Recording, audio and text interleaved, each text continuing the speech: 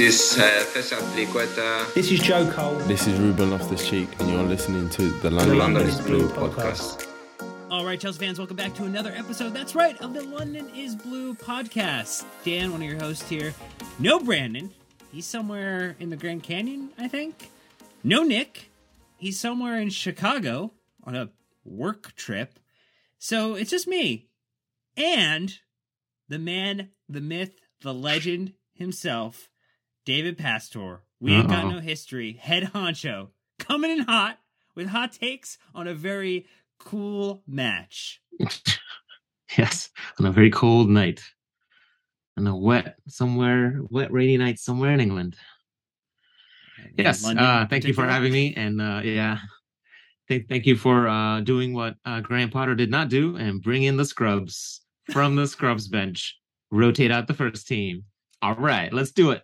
Well, much like Chelsea at the moment, we did have a depleted lineup, so you figured there'd be some rotation in this moment. But we are going to talk about Dynamo Zagreb. We're going to talk about the game that saw Chelsea finish the group on top and advance into the round of 16 of the Champions League. But we're going to get into what didn't go well, what did go well.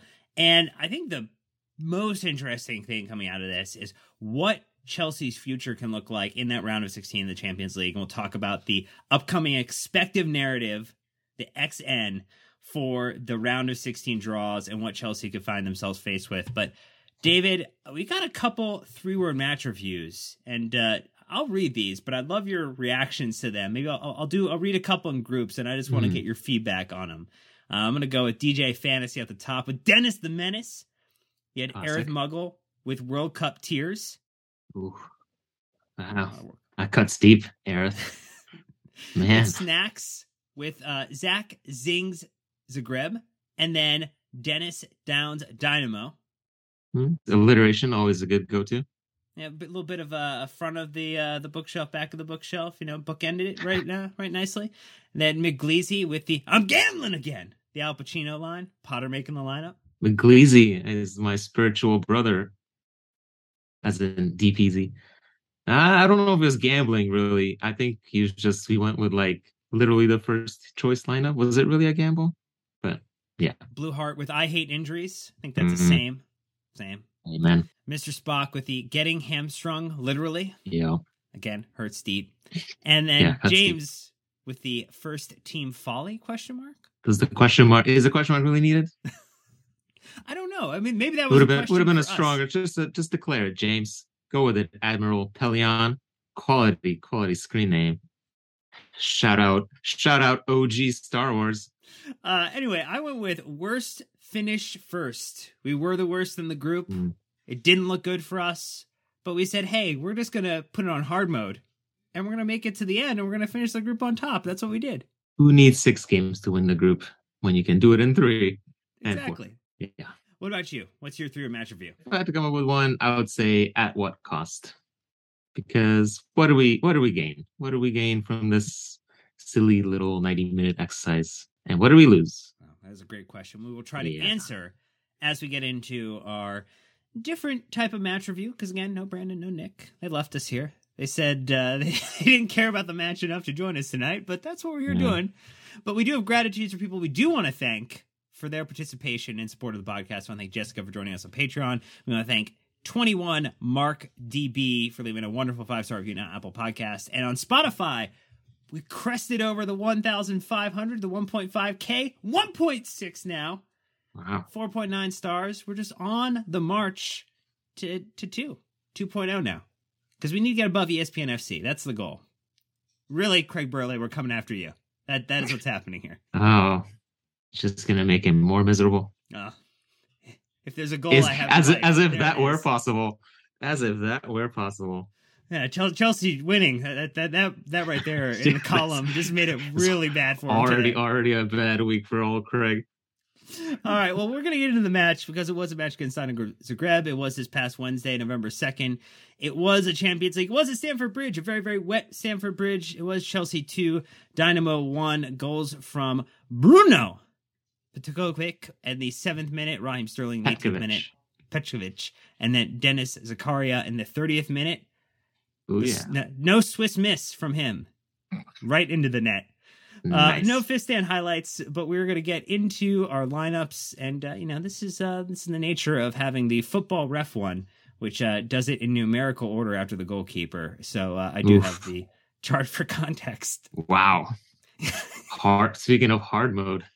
Look, so you had Emma Mendy between the sticks. It was Trev Chalobah, Koulibaly as your kind of center backs. You had Azpilicueta on one side and Ben Chilwell on the other. Not for the entirety of the match, unfortunately.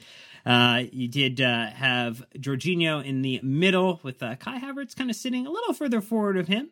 On either side, you had Mason Mount or one Dennis Zakaria, and then it was Aubameyang and Raheem Sterling up top as you're kind of attacking too. So it was a little bit of a midfield that had some movement to it, that had kind of changed its shape occasionally as needed. Bettinelli was on the bench, one of the only new subs along with Cucurella and Hakim Ziyech. When will we see Bettinelli challenge continues. You had Thiago Silva, Christian Pulisic, Loftus-Cheek, Armando Broja, and Conor Gallagher as your substitutes all made an appearance off the bench. Good old Hakim Ziyech. Still nothing. I mean, just looking at the benches, though, David, when you see like the size of the bench that Dynamo rolled up with and the one that Chelsea rolled up with, very clear we are short on people right now, short on hands. Yes, and what was very clear is, many of us thought or assumed or hoped that we could see some academy players in this game. And Graham Potter not only decided not to hold an academy day, he didn't even put academy players on the bench. He said, screw you guys. I'm going 8-person bench out of 12 just to make a point, even though I can use 5 of them. And obviously I'm not going to use Bettinelli because he's just here for the vibes. Yeah, it was one of the weirder lineup selections I've seen from a Chelsea head coach, even though it's like mostly first team players, and actually precisely because it's first team players and such the context of the game being essentially meaningless in terms of the result and the schedule being as congested as it is with injuries. And I'm sure we'll get into this. Yeah, there's a good luck with the Zagreb lineup.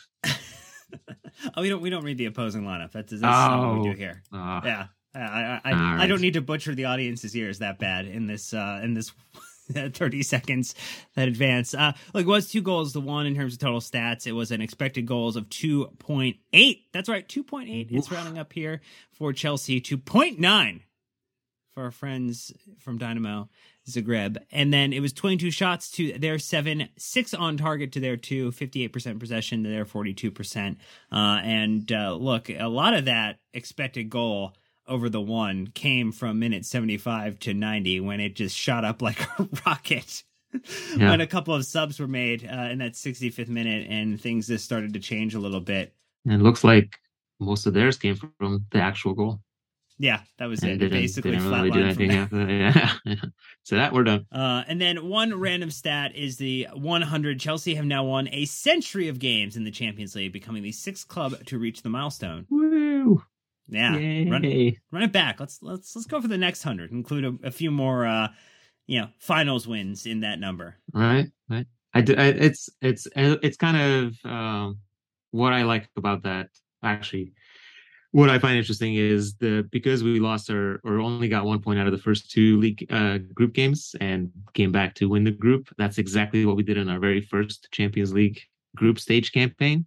So it's kind of a nice time to get that win 100. There's some symmetry to that. Yeah. The story works. Nature loves a bit of, we love to see patterns in nature, even when no patterns exist. And here's one for you. There's no Nick Verlaney, and he couldn't even bother to send us a text with a shithouse moment of the match. I may not have asked him, but I would have appreciated a text. Did you have a shithouse moment in the match, David Passer? No. Was there any shithouse moment? Does Graham Potter's lineup selection, does that count? I don't think that would count. I think that's more something we could debate as a question. Mason seemed to have a little bit of just an aura around it. I feel like he took a lot of things personally in this match. definitely played with, I felt like, a little bit of an edge, but I don't know if that would qualify in the I'd say the person who seemed to play with the most biggest chip on his shoulder was Sterling, at least in terms of we could see in his celebration. I think he's been reading his press a little bit and seeing the mood turn against him with his poor performances and lack of goals, but I think he celebrated with the belief or the the narrative around him to prove people wrong. Well, let's get into that narrative in just a moment. We'll get our first ad break out of the way here early. I want to thank these sponsors for financially supporting the show, and we'll be right back. All right, so talking about things that were very, very positive, or at least went well, Raheem Sterling scoring, absolutely one of them. Finally had an opportunity to get it in the back of the net. Came after allowing us to level the score after going down very early, much like the game at Brighton over the weekend. Yeah. And maybe early shades of that, or an unnerving feeling in the beginning of the match. But Raheem Sterling had multiple opportunities and did put away one of them, which is what you would hope for. It was actually a very good finish. I really liked his composure. There was a bit of luck involved, as it often happens in goals these days. I think it was the Napoli coach who basically stated that these days goals only happen from opposition mistakes, because everybody's pretty well drilled in tactics and formations and an organization. But Dinamo kind of misplayed a pretty easy clearance, and Aubameyang rolled it back to Sterling, who took a couple touches and picked out the corner and simply caressed the ball with a lovely little left-footed spin into the corner. It was a great goal, and then he missed an easy one. But let's concentrate on the positives, because he scored that one and he pretty much set up the second one, and he was a right old menace in that first half. I think it was good to see. The opposition wasn't great quality necessarily, but you can only beat what's in front of you. And I think this was, I'd say, easily Sterling's most positive performance in recent memory, as if you want to, however we want to define recent memory, a few weeks, since perhaps since Potter's come in. Maybe he's not. I don't know. I might be overstating things, but it was definitely one of the biggest positives to come out of this little exercise. Yeah, I think when you're looking at things to point a positive to, or things that maybe are a little unnerving about the fact that was Raheem Sterling's fifth goal, is he's still our leading scorer over the campaign at this moment across all competitions. 5 goals, 2 assists, total goals and assists minus PKs per 90 at 0.48, which in this Chelsea side is pretty high. That is. We're not going to include Zakaria being at the top of that list right now at 1.29. That seems the man's a goal per game player. I know. We've unearthed a second coming of Erling Haaland here. Just got to use him more. But it's Pulisic and Aubameyang who are ahead of Raheem Sterling at this moment. Pulisic at a 0.58 with 0.19 goals, 0.38 assists for his per 90. And then Aubameyang with a 0.42 goals per 90 and then a 0.14 assist per 90. Yeah. I think sadly that's more of an indictment of everybody else on the team than credit to Raheem. But it's great to see him back in the goals. Good time to score, really. I mean, if clearly what Potter wanted to do was try to erase the memory of the weekend and get the kind of the good vibes back in with an easy win. It wasn't necessarily an easy win, at least not on the scoreboard, and so that necessarily didn't work out. But Sterling got his goal, and he all felt good about it, and that's what we were looking for into the last 3 games and the World Cup, I guess. There were definitely people who were questioning the idea of why you get all these players like Sterling starting when you want to put potentially Broja in and give him reps and minutes potentially as a starter. But then there's also the people, the moment he scores, they're like, oh my gosh, for his confidence, this is amazing. It's going to play him into form. It's going to be great for heading into the weekend. And I mean, you kind of can't really have it both ways. You have to decide hey, what is the strategy? What are we going in for? What are we hoping the end outcome is? If the end outcome is we need to figure out how to get this team scoring goals in general and figuring out patterns of play up front every game they have right now, because not all these players, like Aubameyang, was playing with Raheem Sterling the entirety of Chelsea's preseason. To go back that far in our memories, back to preseason Travago, we need to think about the fact that like the chemistry of this side, particularly under a new manager, is still building. And you take a 90 where you can. It's unfortunate with the way that the World Cup leads up into that. There's not a lot of time. The schedule is compressed. You have to think about the health and safety of the players, which we'll get into a little bit later. But I mean, this one, for the attack at least, and for Sterling, worked out in his favor. Yeah, Potter made his decision, and it is what it is. Having made that, the outcome you wanted to see was essentially what we got was the attack creating chances, scoring. Maybe not as many goals as we should have scored, considering we actually underperformed our XG, which rarely happens, I would say. But yeah, I mean, it's what you want. I'm not sure really how much we should put into this idea of people gaining confidence from scoring, and now he's going to go on a streak of scoring hat tricks against the next 3 teams, but. You hear that a lot, and in a way, sometimes that's all that matters, because if the players themselves believe this, if Sterling is like, I got a goal against Zagreb after however many games without a goal and playing so badly, now I'm ready to tear up Arsenal and Manchester City and Newcastle and whoever England get to play in the World Cup, including the US. That's fantastic. And then we can look back on this game and be like, Graham Potter is actually emotional intelligence genius, and he figured this out right away. Or we could look back and be like, yeah, much like the Salzburg game, where this weird formation seemed amazing, and then we played Brighton and got absolutely destroyed with the same formation. We could run out basically the same strategy against Arsenal and stare at another 4-1 defeat. It's I don't want to be too negative, but there's a danger of reading too much into this game in the positives of it beyond just some sort of confidence boost, as if we needed a confidence boost. Well, let's keep the positive overreaction going, because Denis Zakaria might be the best midfielder that Chelsea have ever signed on loan. Might be. Get out of the way, Kovacic. This is potentially the new hotness. Please buy his shirt now.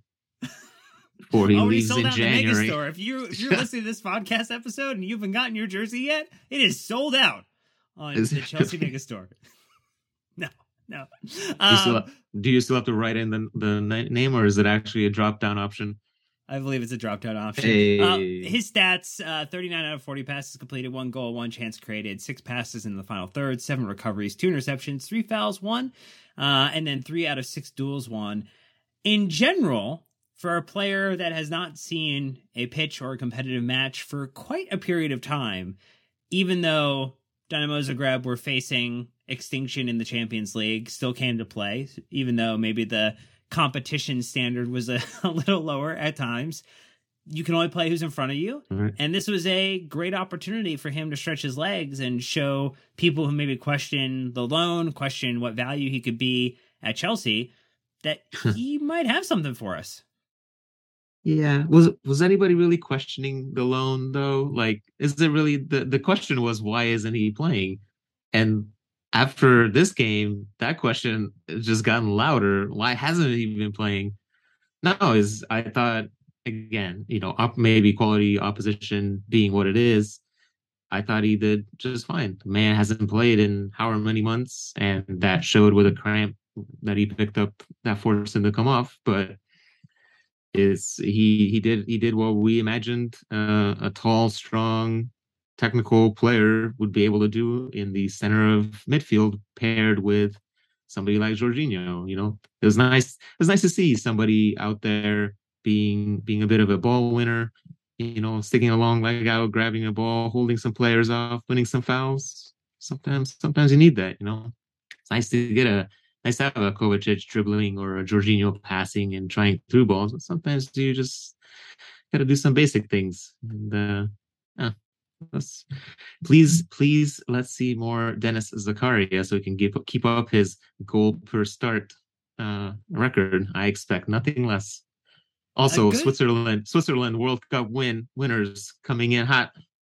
Oh my gosh! Do it on the back of the Dennis Revolution is it's about to happen. Dennis the Menace all the way. Switzerland enacting the Dennis system to advance through the World Cup is going to be quite fun. Taking over Qatar. As we look at it, so he gets 70 minutes on the day. I think the goal for me was really nice, well taken. I mean, you got a little deflection on the cutback that Mason had played in. Kai stayed off of it, and it just landed right in front of Zakaria, and he's like, "Oh, I can do this. Don't worry." I mean, we always love a midfielder arriving at the top of the box with good timing and a quality shot, enough power to beat whoever might be trying to stop it on the line, including the goalkeeper and the defender. So, perfect. Yeah, did have to beat two individuals on the opposition team to make it into the back of the net, and so. Well taken, good power, and great celebration too. I mean, to see the entire team rally around him to give him accolades in the moment for what he did, particularly knowing the challenges that he's had apparently to make it into the team. That was a nice moment too, and it felt like that's the type of good vibe energy that got sucked out of the Chelsea universe over the weekend, and some of it got pumped back into that balloon. Yeah.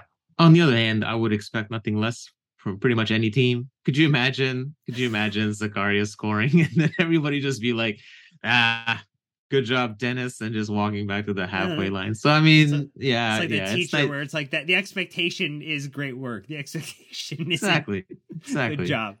First, if you're not first, you're last. But no, it's great to see. I would expect nothing less to see, is what I'm saying.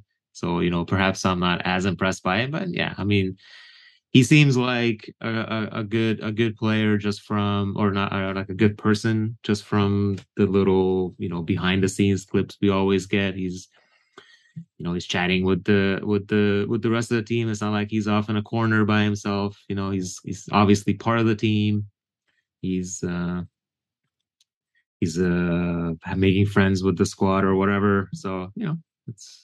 Players stick together. Obviously, everybody wants to see everybody else succeed. We're not Cristiano Ronaldo, so it's nice. It's nice. Well, maybe flipping something less nice. We'll talk about things that didn't go well, or didn't go to plan in this match. And you wanted to touch on it earlier.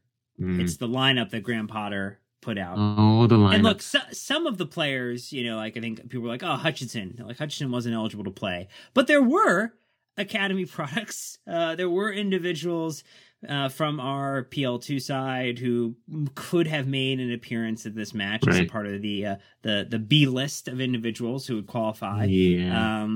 And so I think that's the concern element, is that we know Chelsea need rotation. I mean, you saw City do this, I think, pretty well, knowing that they had their group locked up, and they said, let's throw a couple of young players in and get them some opportunities. And they didn't do a whole refresh. It wasn't like they took the Academy 11, dropped them into a Champions League game.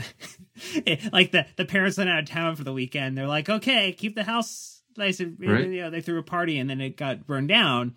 They made sure a babysitter stayed over and, kept order. We decided not to do that at all. We did not. We literally fell off on the other side of the horse. It was this was amazing, even in the context of, I think, Chelsea being Chelsea in terms of, win now attitudes, not much necessarily overarching long-term planning in terms of player development and first team opportunities. And so it was actually, if the more you think about it, the more spectacular it is in the fact that he didn't pull up anybody from the academy at all. And sure, Broja was in the team. He didn't start for who knows why. Chukwuemeka was evidently injured or something like that, right? So he didn't. He unfortunately missed out because of that. Presumably he would have played. I'm not sure. And then I guess the other thing that we could point to is that the under-19s had their game earlier in the day. in the UEFA Youth League, and so people like Lewis Hall and Castledine and whoever else we might think. I guess, yeah, those are the two players that stood out to me who played in that game, who possibly could have maybe played a role, especially Lewis Hall. I mean, he's already made his debut. He's already got man of the match. So it's just such an easy, low hanging fruit to, if nothing else, at least put somebody on the bench. Like Hutchinson was on the bench on the weekend. But for Potter to not even do that and just name 8 players on the bench without even just filling the team with some random academy players at home, he didn't have to travel anywhere. It's not like I had to make a special accommodation to add these players to the team. All we have to do is put them on the B list and sub them in. It's just, to me, it's just absolutely baffling that we would essentially go with the first team lineup, considering how congested the schedule is, considering that the 3 games we have left are against the 3 best teams in England in 2 different competitions, but against Arsenal top of the league, City in the League Cup, and then Newcastle away.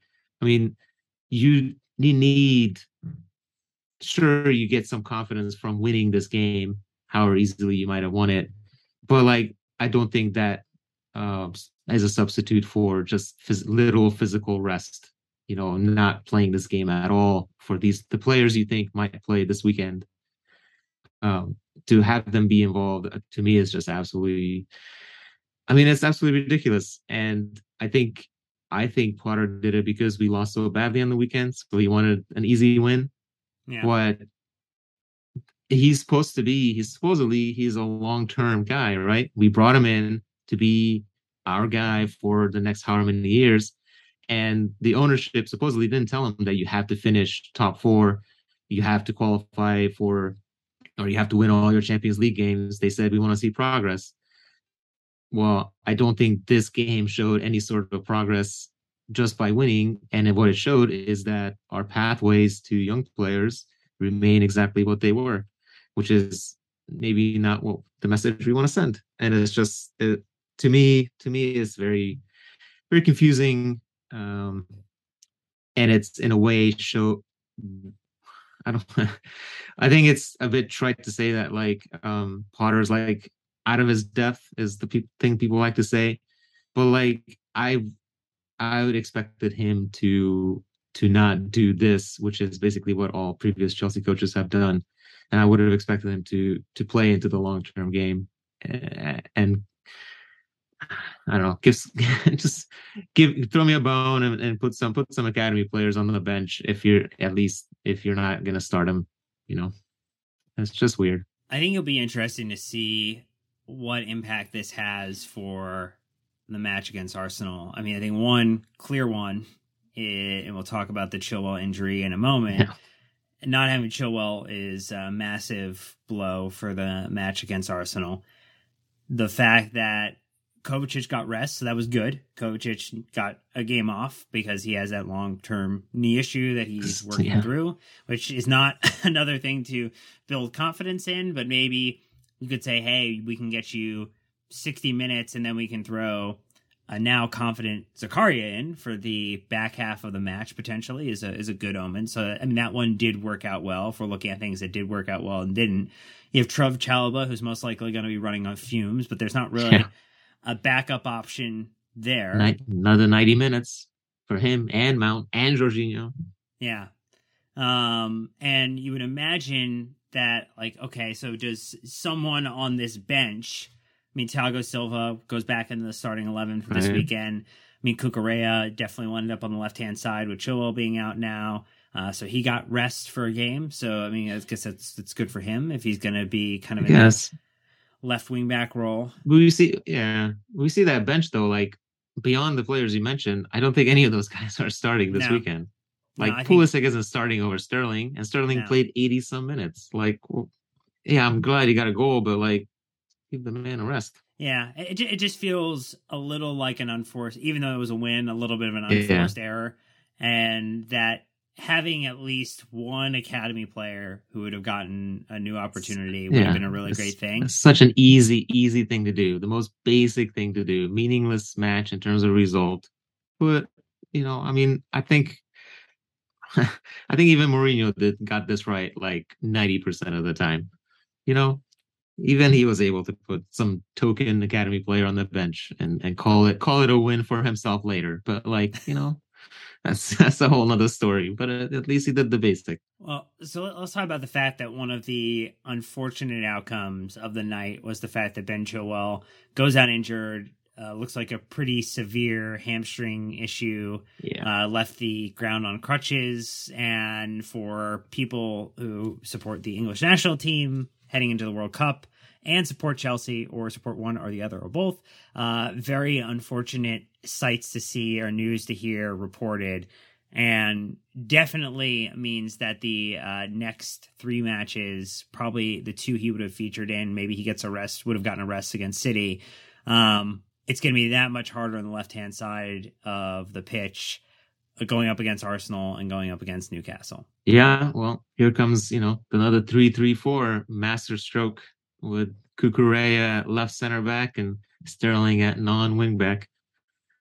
Yeah, that was beyond just all the, whatever academy stuff that I was just talking about. Like the one real obvious danger to playing your first team players is getting injured in a game that really doesn't mean anything in terms of the result. So, and we almost got there, except for the very, very final step, really, that Chilwell took or anybody took in the game. So, and it's, everybody will say that you can't really predict injuries like that.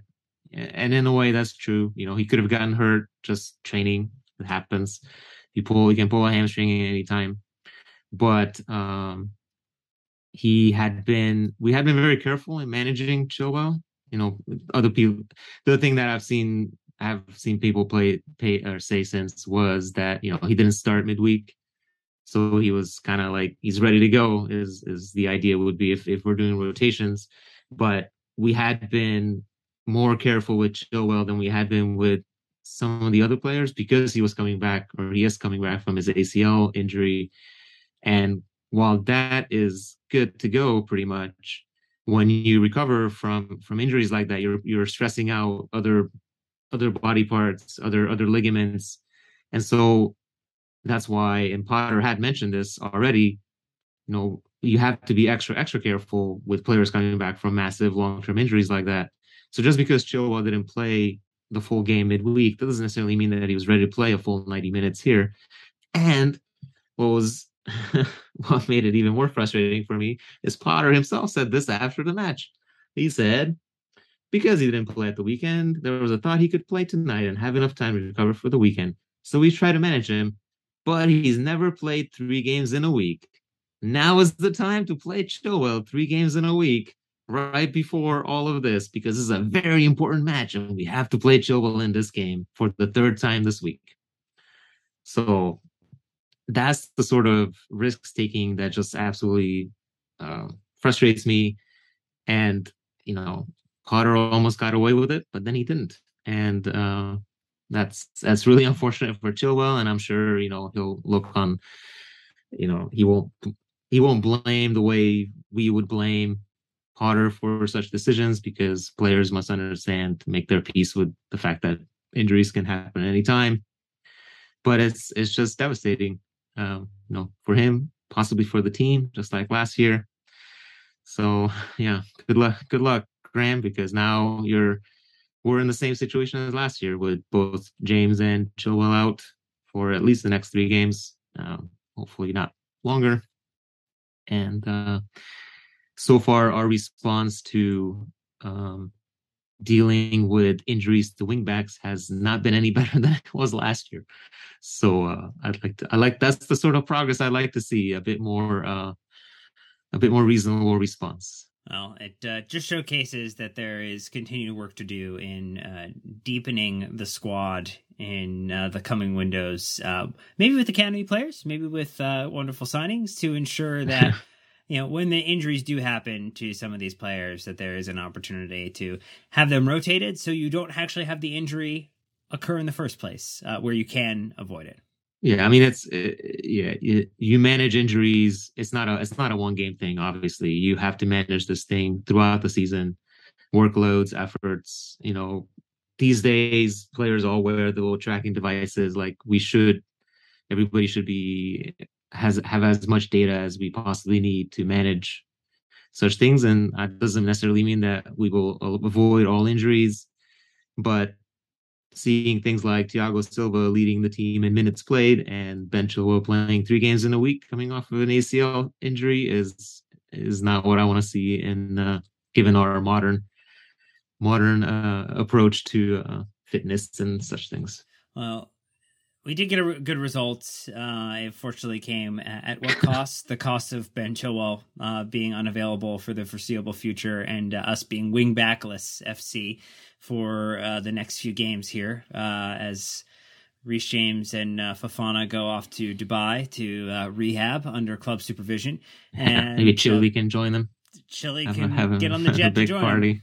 Them. Yeah. But we'll do a Dan of the match real quick, then we'll take our ad break, and then we'll get into talking about what the permutations are, who Chelsea could face in the round of 16. But it was Dennis Zakaria with 55% of the listener vote for the Dan of the match. Mason Mount was in second place with 24%, Ben Chilwell with 12% tier, and then Jorginho with 8.5%, rounded up to 9. That feels fair. I know Mason picked up the official on the night, but, the vibes one was definitely Zakaria. Oh, Dennis the Menace. All right, quick ad break. We'll be right back. All right, so the round of 16 draw coming up Monday, November 7th. Monday. 11 a.m. GMT, 6 a.m. Eastern Time, 3 a.m. Pacific Time for us, David. We will not be awake. Oh, yeah. We'll wake up to the news. I will, if I remember. You gotta watch that thing live. Nothing puts you to sleep better than a draw ceremony. For those who don't remember, group winners will be drawn against group runners-up. Teams from the same national association cannot face each other, nor teams who played each other in the group stages of the competition. Group winners will be in the away leg in the first, and then ties will be played on the 14th and 15th and 21st and 22nd of February. Return legs played on March 7th and 8th and the 14th and 15th. And Chelsea joined the like of Bayern Munich, Benfica, Porto, Manchester City, Napoli, Real Madrid, and Tottenham. Surprisingly, they almost Spursed it, but Marseille Spurs it worse. And that was our group winners. Our runner-ups: AC Milan, Borussia Dortmund, Club Brugge, Frankfurt, Inter Milan, Liverpool, PSG, and Leipzig, all as the runners-up. Maybe just initial reactions to the 16 that made it through, David? Nothing too surprising, other than obviously Barcelona, deciding that the Europa League is the place to be. And it's a hipster. Barcelona with a full hipster. I mean, we all know they don't like the Champions League because #Super League. So it's nice that they on brand. They were like, nah, it's too good. We obviously mortgaged too much of the club's future for us to, bow to your Champions League monies. We'll just make do in Europa League and win it. Except when we face Juventus, the other hipster Super League, rejects going down to the new hotness of the Europa League. Thursday night football isn't for everybody. That's what I always say. That's amazing. I'm so amazed actually that Juventus is they haven't fired their coach yet. I don't understand what they're doing. They're enjoying the ride. I mean, yeah, #mediocrity. So Chelsea can face Club Brugge, Inter Milan, Frankfurt, Leipzig, Borussia Dortmund, and PSG. And what I think is the expected narrative is 1,000 here, because there is a lot of tasty draws. This is the tastiest of tasty draw possibilities that I recall seeing in modern memory. It's pretty much amazing. Everybody except maybe Club Brugge is like a narrative. I mean, Frankfurt's kind of clutching at things, but we did play them when in the Europa League semifinals. Mm-hmm. Yep. With Kepa making the Arsenal. Yep. Yeah, and the penalty save. So maybe Frankfurt would be like a little revenge of the Eintracht. And then the rest of them are, basically right themselves at this point. PSG, of course. I think Simon Johnson already beat everybody to the PSG prediction, because we all know it's going to be PSG. That's how you have. Do we think that's what it's going to be? That's what you're hanging your hat on is PSG. No, it's just what happens. We always face PSG. I mean, the except when we don't. The payback for fleecing us for Lukaku on the Inter Milan match. Oh yeah. And it would be hilarious because there's nothing preventing Lukaku from playing against us. No. It would be like the Courtois Atletico Madrid semifinal when he pulled off the save of the competition to deny us a place in the final. I remember that, yeah. Thanks, buddy. Snake from day one. And, we got the Timo Lukaku, Werner Timo coming back and scoring. Oh, yeah. Could you imagine? I mean, I could imagine actually. I could easily imagine. I could actually see Timo scoring against us much more than I could see Lukaku scoring against us, just based on the form that they're in and the fact that one keeps getting injured. So, yeah, that would be tremendous. But we all know it's going to be PSG. It's always PSG. We had a little bit of a break from them. So, this could be the year that we get reunited in a round of 16 match. But, I think the message is always, if you want to win the Champions League, you have to be willing to play the best teams. Oh, God, I hope we don't have to play PSG. We're going to get destroyed. What are you talking about? Please give me Club Bruges. I don't know anything about Club Bruges. City are going to probably get Club Bruges. I'm like Charles Barkley and whatever that team was. City gets the easiest draws. They're probably getting Club Bruges. It's not going to happen for us. Yeah. I feel like if someone had appointed Thomas Tuchel and fired their coach at some point, that would be the club that we would go up against. Probably Club Bruges. Please appoint Thomas Tuchel, Club Bruges, just for the next few months. I think Dortmund could be an interesting one. They've not played them ever really in a Champions League stage. In recent memory of what I can remember at the moment of recording, that recent memory might be 5 minutes or years, but again, it's all context. I think Leipzig, if we are also potentially thinking that Chelsea are about to raid them for players, that could be one where they want to show off in advance. And or administrators. Yes. Give us all your people, Red Bull. Yeah. So and your players. This is fun. This is a good round out. I think it's going to be preferences, but I'm just happy we're in the round of 16. It didn't look like it was potentially going to be an easy route to qualify after the first 2 match days, but Chelsea turned it around, and credit to Potter for making this happen and putting us in a position to enjoy some more European competition. I mean, we certainly made it as hard for ourselves as possible to get out of this group. I mean, we did it the hard way. I did it my way, but two coaches, a couple bad results, a couple amazing results against AC Milan. That's had it all, and a win that feels really crappy. Thanks, Chelsea. Well, hopefully David and I spending time in your ear holes or coming out of your speaker, however you choose to listen to the podcast, have made you feel a little bit better about what's happened and transpired. Ooh, hopefully doubtful. You will be excited for the Champions League draw after Chelsea do the unthinkable and beat Arsenal this weekend, because that's the positive energy we need to put out into the world at this point. When was the last time we beat Arsenal in the league? He asked quietly. The last time we beat them is this upcoming time. Ask me again Monday. Ask me again Monday when I will say Sunday. Yeah. I like it. That one's good. That's going to do it for us. Mr. Pastor, thank you again, as always, for joining us. Of course. Yeah, some people show up after a win that feels like a loss. They're not named Brandon and Nick. Love you guys wherever you are. But that's going to do it for us, friends. The end of this episode here. Until next time, you know what to do, Chelsea fans. Keep the blue flag flying high. Bye.